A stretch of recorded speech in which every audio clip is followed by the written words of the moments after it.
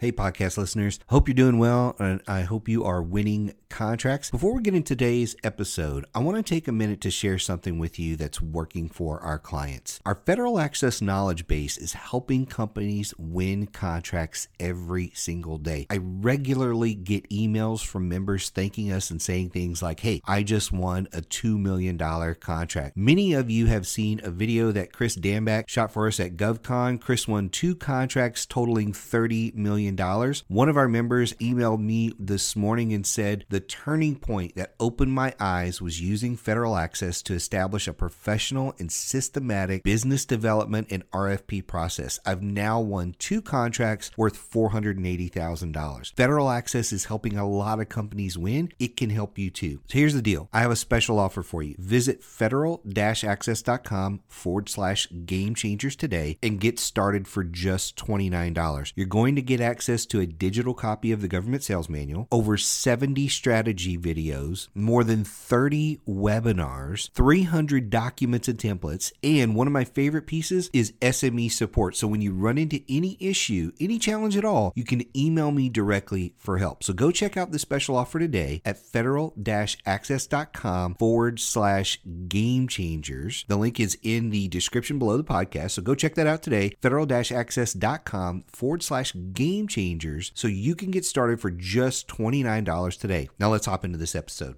Welcome to Game Changers for Government Contractors. Game Changers is dedicated to helping you position for and win more government contracts. And now your hosts, Josh and Mike. My name is Michael Lejeune, and I will be your host today on Game Changers. Joshua Frank is also with me today as a co-host. And just as a quick reminder, Federal Access is our sponsor for the show today. Federal Access makes beating your competition easier. It can improve your proposal win rate by 42%. It comes with a no BS guide to winning government contracts, and it puts a government subject matter expert on speed dial for you. This is literally the tip of the iceberg. If you want to learn more about Federal Access, please visit www.rsmfederal.com/FA. So for the show today, we have a really interesting guest here. His name is Bill Campbell. He's the president of WTS Inc. He was aboard a Navy Los Angeles class fast attack submarine, the USS Atlanta, as a reactor operator and technician, and has a varied background in nuclear energy. So welcome to the show, Bill. Thank you very much. Yeah, so I'm excited about this topic because it's not very often I get to talk to people with the nuclear reactor background. So I think this is going to be interesting to just hear a little bit about who you are and what you've done. So why don't we kick things off and just tell our listeners a little bit about who Bill Campbell is and a little bit about your background. My name is Bill Campbell, and I'm the president of Water Treatment Services, WTS Inc. Basically, it was started approximately 10 years ago when we thought that there was an easier way to do business in the chemical treatment industry. So my background comes mostly from power plant operations, power plant technician type work as far as electronics, and then along the lines of the actual operations of the plants themselves. That started back in the Navy, and when I got out of the Navy, went back to school, completed my engineering degree, went to work in industry, and find myself kind of wanting to get involved more in the hands-on field environment at the actual power plants themselves. So that's how I got involved in the hands-on aspect of working in power plants, working in the niche field of the chemical industry, was from the beginnings in the Navy. How long has WTS been a government contractor? We started soliciting government contracts approximately a year ago, and it took us approximately 6 to 7 months to land our first actual government contract and what we do. You're in a very niche industry here, dealing with the chemical industry, and it's one that fascinates me because I totally don't understand it, and I get, with all the stuff going on with nuclear power plants and things like that, I got to imagine, there's a lot of interest in what you guys do. Now, one of the things that's intrigued me is I have to imagine that because it's such a niche industry, that there are a lot of factors for, say, a contracting officer when they're putting together RFIs, RFPs, things like that. And I don't know if everybody has to have a technical background in this to be able to put together those RFIs, but what are some of the challenges that you see contracting officers facing when they're even just putting together an RFI for something like this, for the services you guys provide? Sure. So the basic underlying problem is that water in general is different throughout the United States, and throughout the world in that matter. So even though that water you think of every day as what comes out of the faucet, the dissolved solids that are in the water are very unique, and they're unique in different parts of the country. That's what makes water treatment very difficult to do and perform. So that being said, there's no silver bullet out there that can actually, or one product that can solve all the problems for any contracting officer or any facility throughout the United States. And so no one big company can therefore corner the market, so to speak, and come up with that one product like Microsoft does with, say, software or something that's common that everybody can use and it works everywhere throughout the world.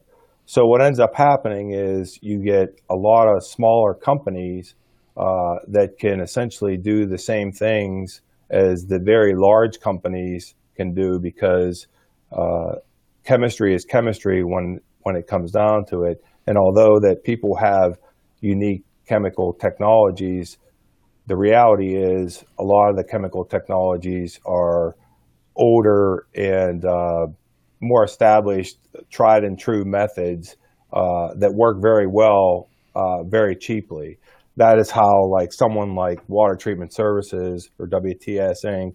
can compete against some of the larger chemical companies out there, like the Nalcos, the Chemtreats, and the GE Waters of the world. Right. Well, that was interesting that you said that, the water is different everywhere. I don't know if you watch a lot of these crime shows, but, like the CSIs and the NCIS and different shows, they're always talking about being able to identify something based on the region, based on the dirt or the water. And I guess that's because the toxins and whatever chemical makeup of the land is so very different, from South Africa to Virginia Beach or whatever. So I never really thought about that with water.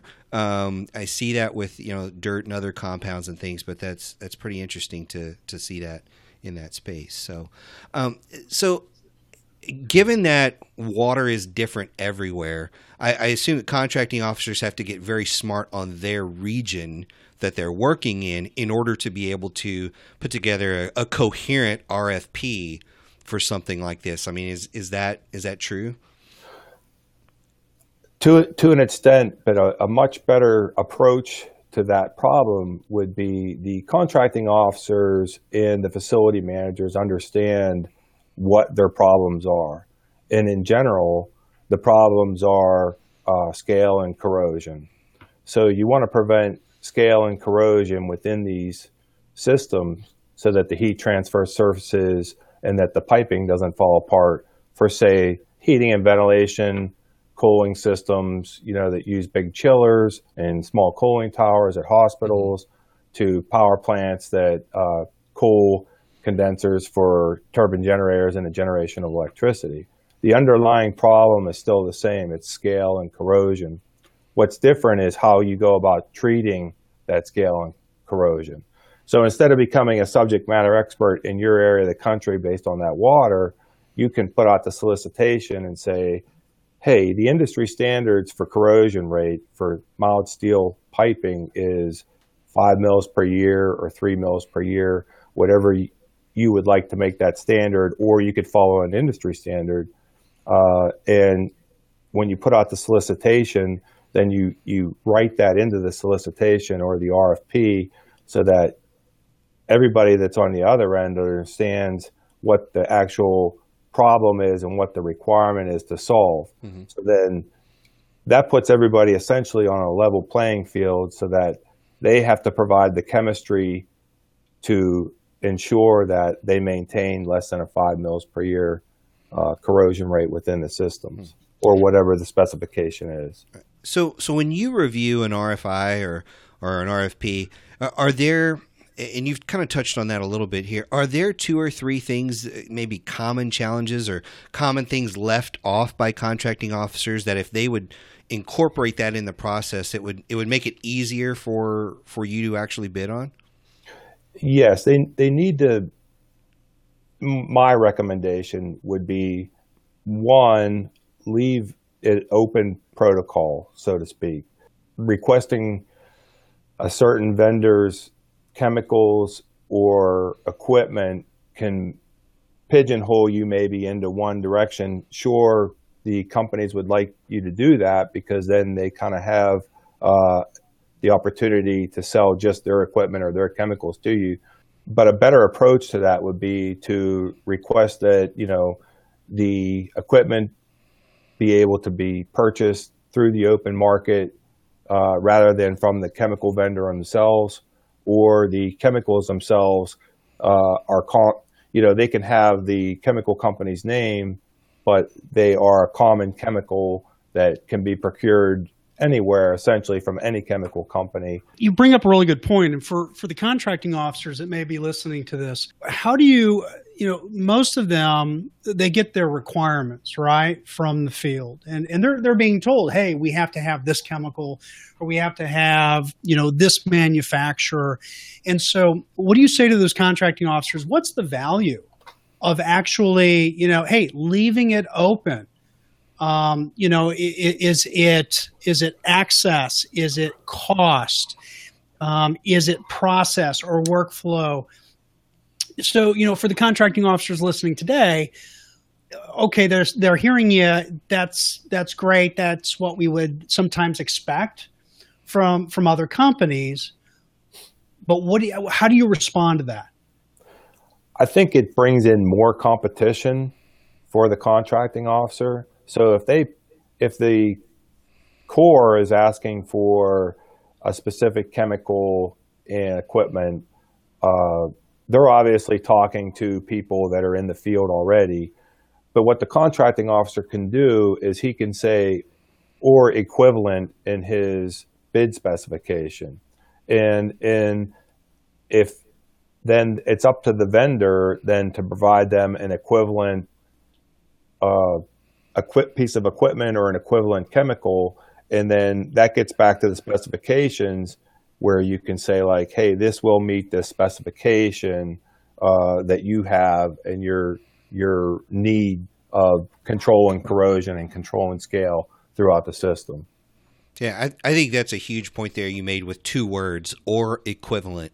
That takes it from again, something very specific that can only be supplied one way to an equivalent, so those 2 words can really help. Again, if you're a contracting officer listening to this, I think that's huge. The other thing I caught from you so far is, and you may have more things contracting officers can do, but if I am another chemical company and I'm looking at one of these, maybe it's an RFI, it's my opportunity to respond back to the contracting officer and say exactly that. Please put or equivalent in the final RFP, because that's the one area where I think a lot of contractors miss the opportunity there to respond to the sources sought, the RFIs, whatever you want to call them, and actually influence what comes out in the RFP to be able to say, this is really going to limit you to 3 companies. But if you put these 2 words in your RFP, you're going to open it up to 25 companies, of which 10 of them are small business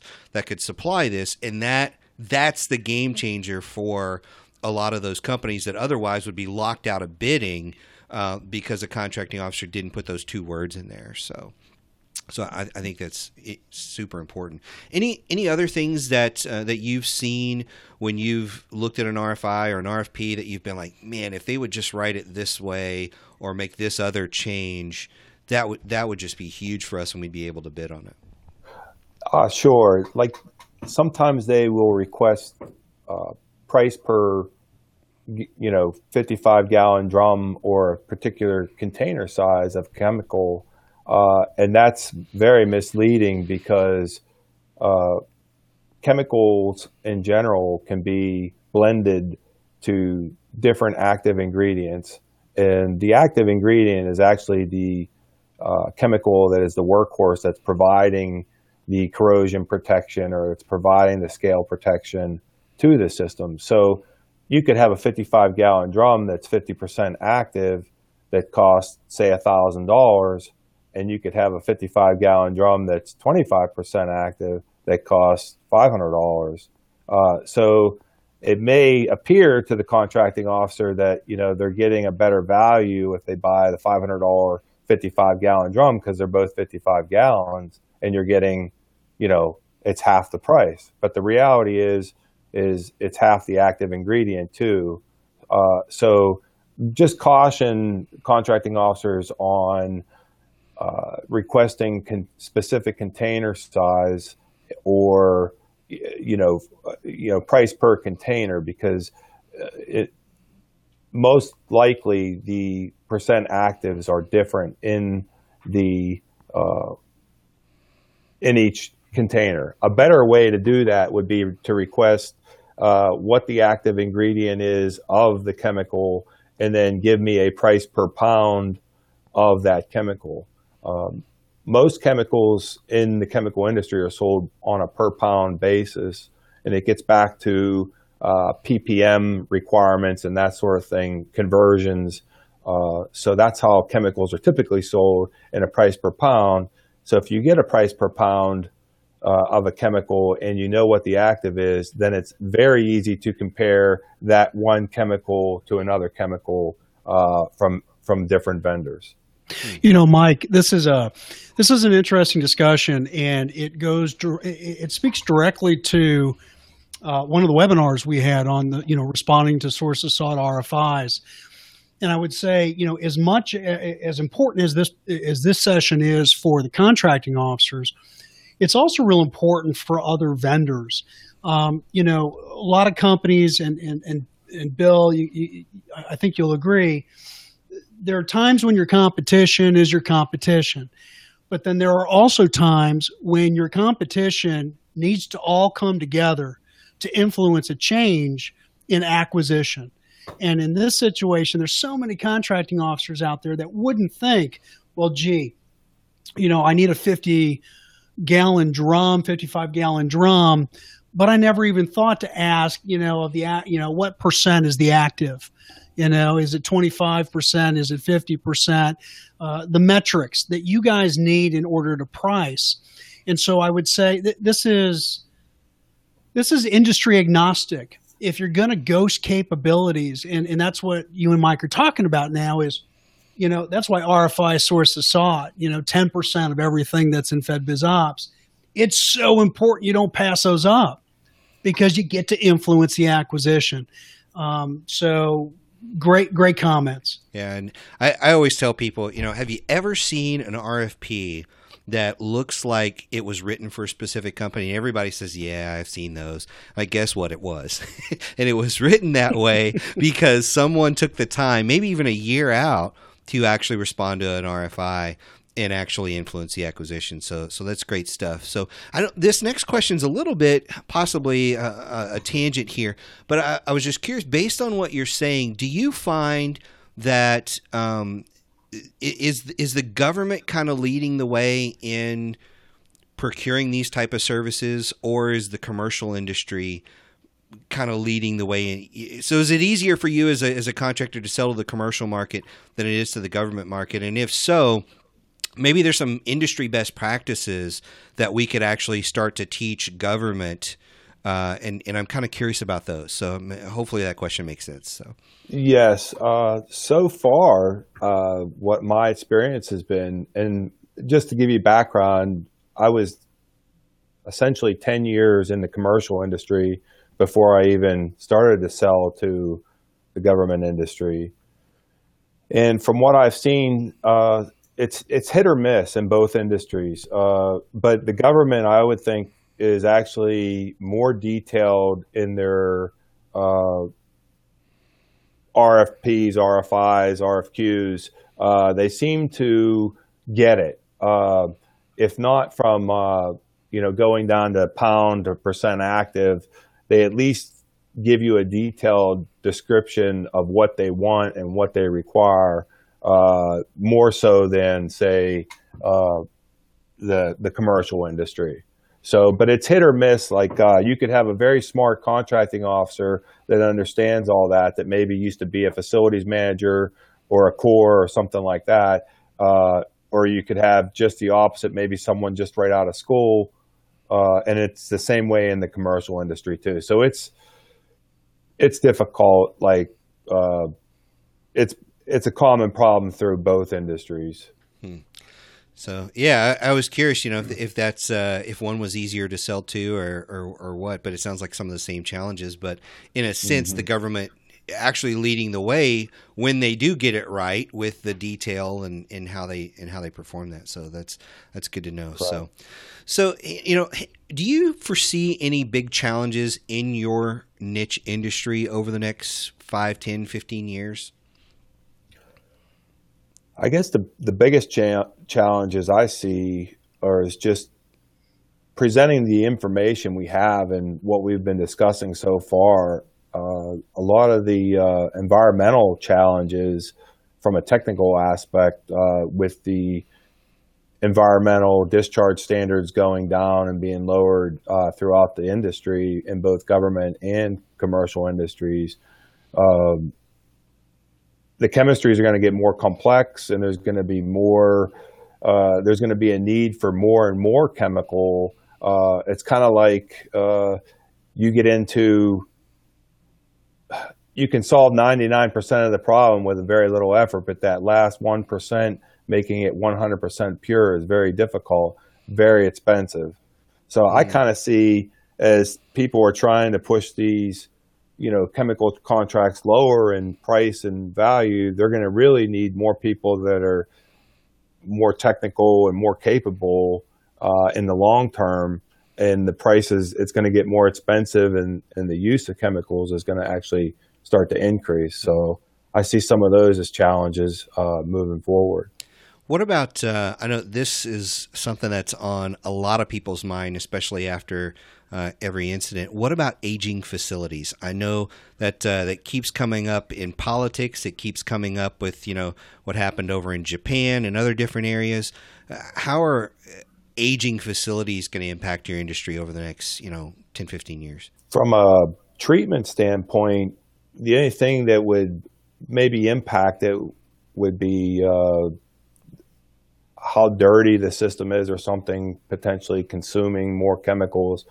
But for the most part, that wouldn't be difficult to treat. For a lot of folks, the whole concept of facilities aging and whatever corrosion happens in those types of places, and which, whether it's a nuclear plant that could all of a sudden melt down because it wasn't maintained properly or something like that. I'm just curious if over the next 10, 15 years, given the fact that everything's aging every day, right? Should we expect to need, completely new facilities in places? Will we see the cost of what you're doing rise? Will the work increase by 10, 20-fold for companies like yourself, or any of those things going to happen based on? So if I'm getting into your industry, is it almost like a really good time where I'm looking at it saying, wow, with all the aging facilities, there's going to be a lot of work for me and my company, and almost more than we can even know what to do with. So I would say some of the newer facilities, yes, they're building them. So if some of the older facilities have to be replaced, the newer facilities do have more environmental controls, do have a lot more infrastructure that's being built that has to be maintained. So yes, it would be a good time to move into the industry at this point from a treatment standpoint and the need and use of chemicals. Yes. Well, this is all good stuff. You guys have been in this for a while now. You're actually selling successfully. We talked to a lot of companies who have been in for multiple years. There's a lady at a conference recently. I think it was a conference we met you guys at National Vets, and she was 0-11. She'd been trying, couldn't sell anything to the government. You guys have been successful. what is it that you think, what are maybe the 2 or 3 things that have actually gotten you some success in this market where other people try and fail miserably? I would say the biggest thing is you have to be a knowledge seeker. And what I mean by that is, I think we had PTAC on speed dial for a while, and nice. We would contact them regardless of what the question was. But we would always be sitting around saying, well, who can we ask these questions to? And we would contact PTAC about a lot of the stuff and get answers from them and try to structure our proposals based on input from them. Ultimately, you have to structure it the way your industry presents a proposal, but you need to also get the government side of things.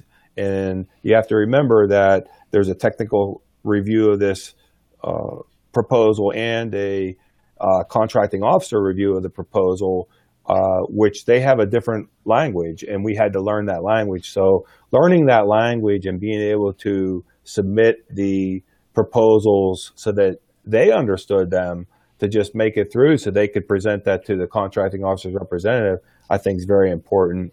And then after we had engaged and got in contact with you guys, when we met you guys, then as you're aware, we tend to ask you quite a few questions through emails and different things. And I mean, it comes as far as even to the point where you've given us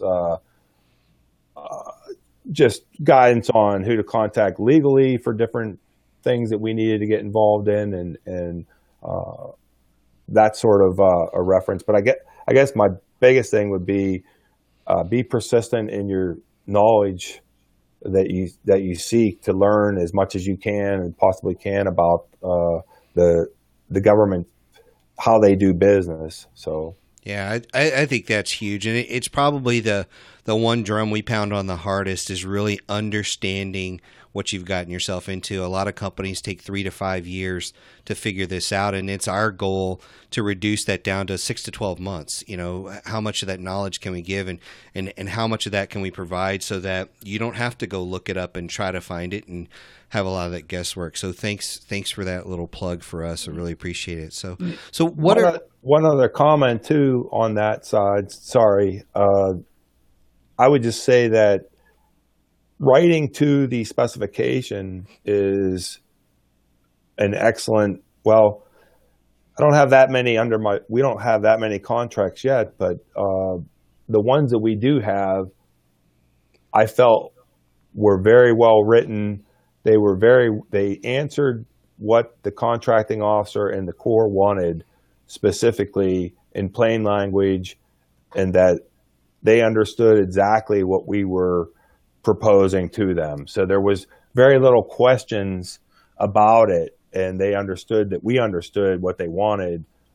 So you can't really have any templates or, one size fits all. It has to be from beginning to end, whether it's, the RFQ is 100 pages long or 200 pages long.